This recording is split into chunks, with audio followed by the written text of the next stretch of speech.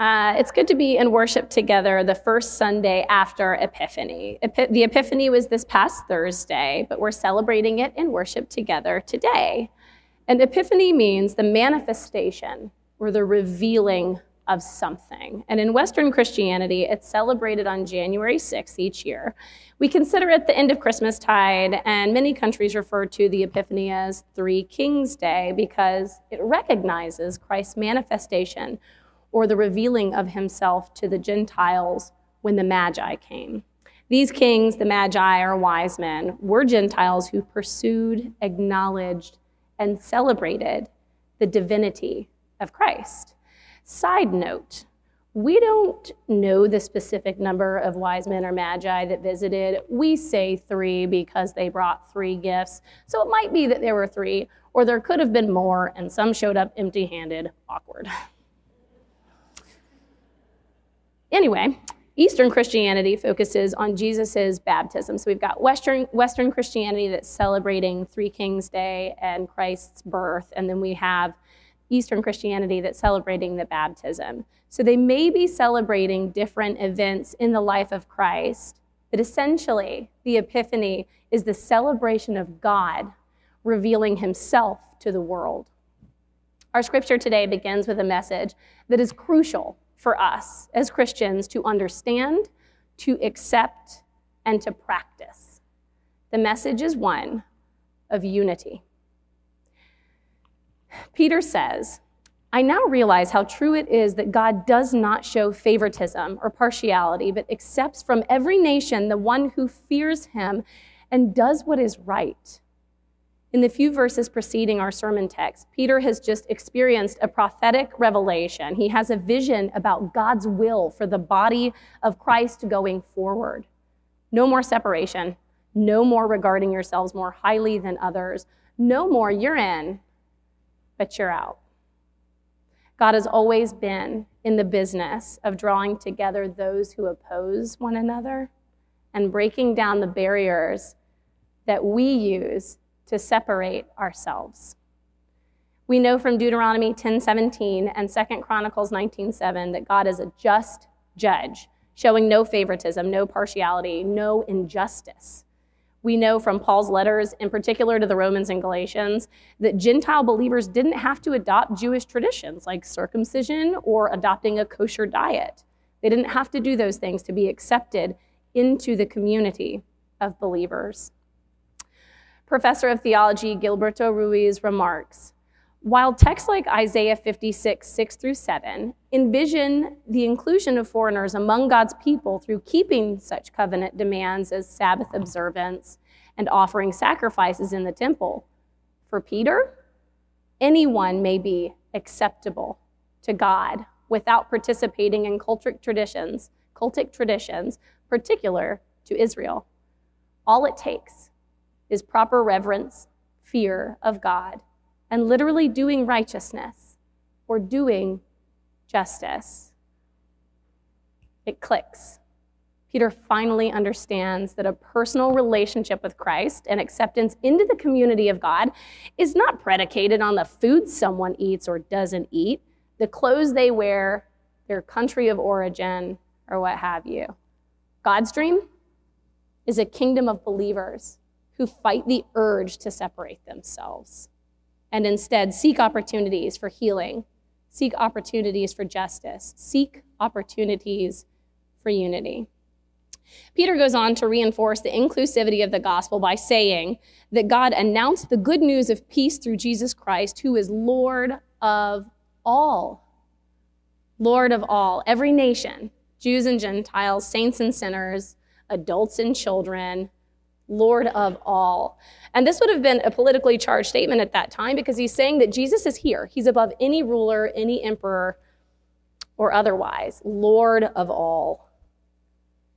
The healing work that can be accomplished through the simplicity of inclusivity is what the gospel is all about.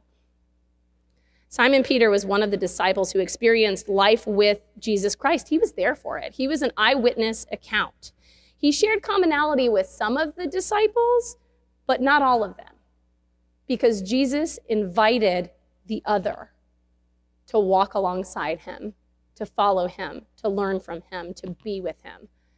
And just like the disciples today, the followers were a mixed bag because the kingdom of God was designed to be beautifully diverse.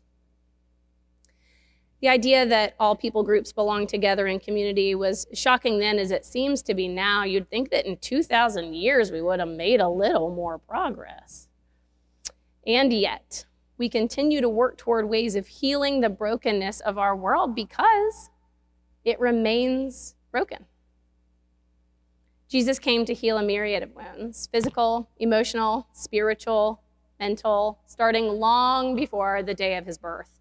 In 5 or 6 verses in this Acts passage, like 36 through 41, Peter proclaims the gospel in short form with theologically dense and significant language. In the 6 verses, he talks about God's message to Israel, the birth of Christ, his baptism and anointing, his ministry and doing good and healing, his death on the cross, and his resurrection.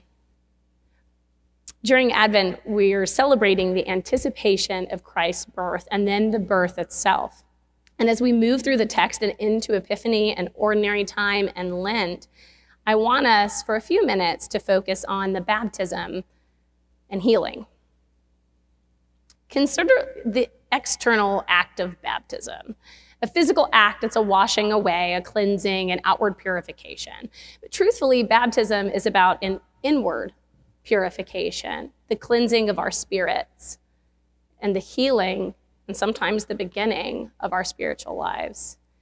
When John began baptizing people, they confessed their sin, they repented the sin, and they were baptized with water. From this, we can deduce that the healing work begins, it really begins when we name the sin, the brokenness. And the healing work continues when we repent or turn away from it. It's not enough to just name it. We have to turn away. It's an outward expression of an inward change. The cleansing act of baptism signifies a step toward healing and away from our brokenness, a new life in Christ. Now, we know that Christ didn't need to be baptized. We know that he didn't need purification because he was already perfect. However, Jesus asked John to baptize him as a sign of obedience. This was an obedient fulfilling of all righteousness. The Lord of all, the King of all, humbling himself and extending healing to others through the purifying gift of baptism. And baptism is one of the healing sacraments that we practice at Peachtree Christian Church. We do believer's baptism, and that means that we believe that individuals should make a conscious profession of faith by choosing to be baptized as they grow in their understanding of and relationship with the Trinity. Peter goes on to speak of Christ doing good and healing all who were under the power of the devil. Christ heals the spiritual and the physical. He performs healings and miracles, and we know, many of you have probably heard them before, right? What was the first one? Who's got it? What was the first act that he did that was a miracle? Say it. Say that again. Turning water into wine. He casts out demon. He walks on water. He calms a raging storm. He heals the blind. They're more documented, and these are just the ones that we know about. It may be that we feel like we don't see miracles like that anymore, and we wish we did. I would challenge that thought because it is my belief that God performs miracles all the time. All the time. I've seen healing, both physical and spiritual. That's a miracle. I've seen relationships restored, and I've seen forgiveness extended that could only be considered a miracle. The birth of a child, really just the human body itself in general, is completely miraculous. These miracles, there are miracles and there is healing, but we have to remind ourselves to look for it. And if you feel like you're not seeing it, we feel like we're not seeing it, then we're called to be it. As Peter works through all that he has experienced with Christ, he speaks of Christ's death on the cross and his resurrection. We love Advent and Christmastide and the joy that it brings, but lest we forget another part of the story that makes it completely miraculous. Virgin birth, super miraculous. But what also sets the story apart is his death and resurrection. Christ died so that we may live. Christ was wounded so that we may be healed. He commanded his disciples, Peter and the others, you and me, to preach to the people and testify, to confirm, to bear witness, to attest, to testify that all who believe will receive forgiveness through his name. We receive God's goodness through his name, we receive healing through his name, and we are commanded to share this news with the entire world. And this is what I want us to really hear today. Is everybody listening?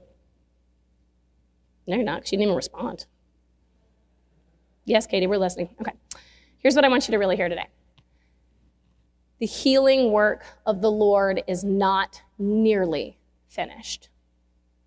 When God revealed himself to the world, it put into motion all the things that we need to bring his kingdom to earth. He provided all that we need to testify of his forgiveness, his goodness, his love, his healing. Brothers and sisters, parents and children, friends and enemies, we are called by our Creator to be a people of healing. Peachtree is a compassionate church and it has some of the most generous and loving people that I have ever known. And still, there is healing work to be done inside these walls and outside of these walls as well. I want us to challenge ourselves in 2023 and beyond to be a church that brings the healing message of the gospel to people. Sometimes that means pushing boundaries. Sometimes that means being a little uncomfortable. We have to push the boundaries of comfort, and we have to stretch ourselves in compassion and empathy and love, learning and growing, and that requires change. The healing work of the Lord means that we as Christians must live into the truth that the restorative and healing work of the Lord is integrity. It's justice. It's forgiveness. Favoritism is out. Equality is in. Hate is out. Love is in. Exclusivity is out. And inclusivity is in.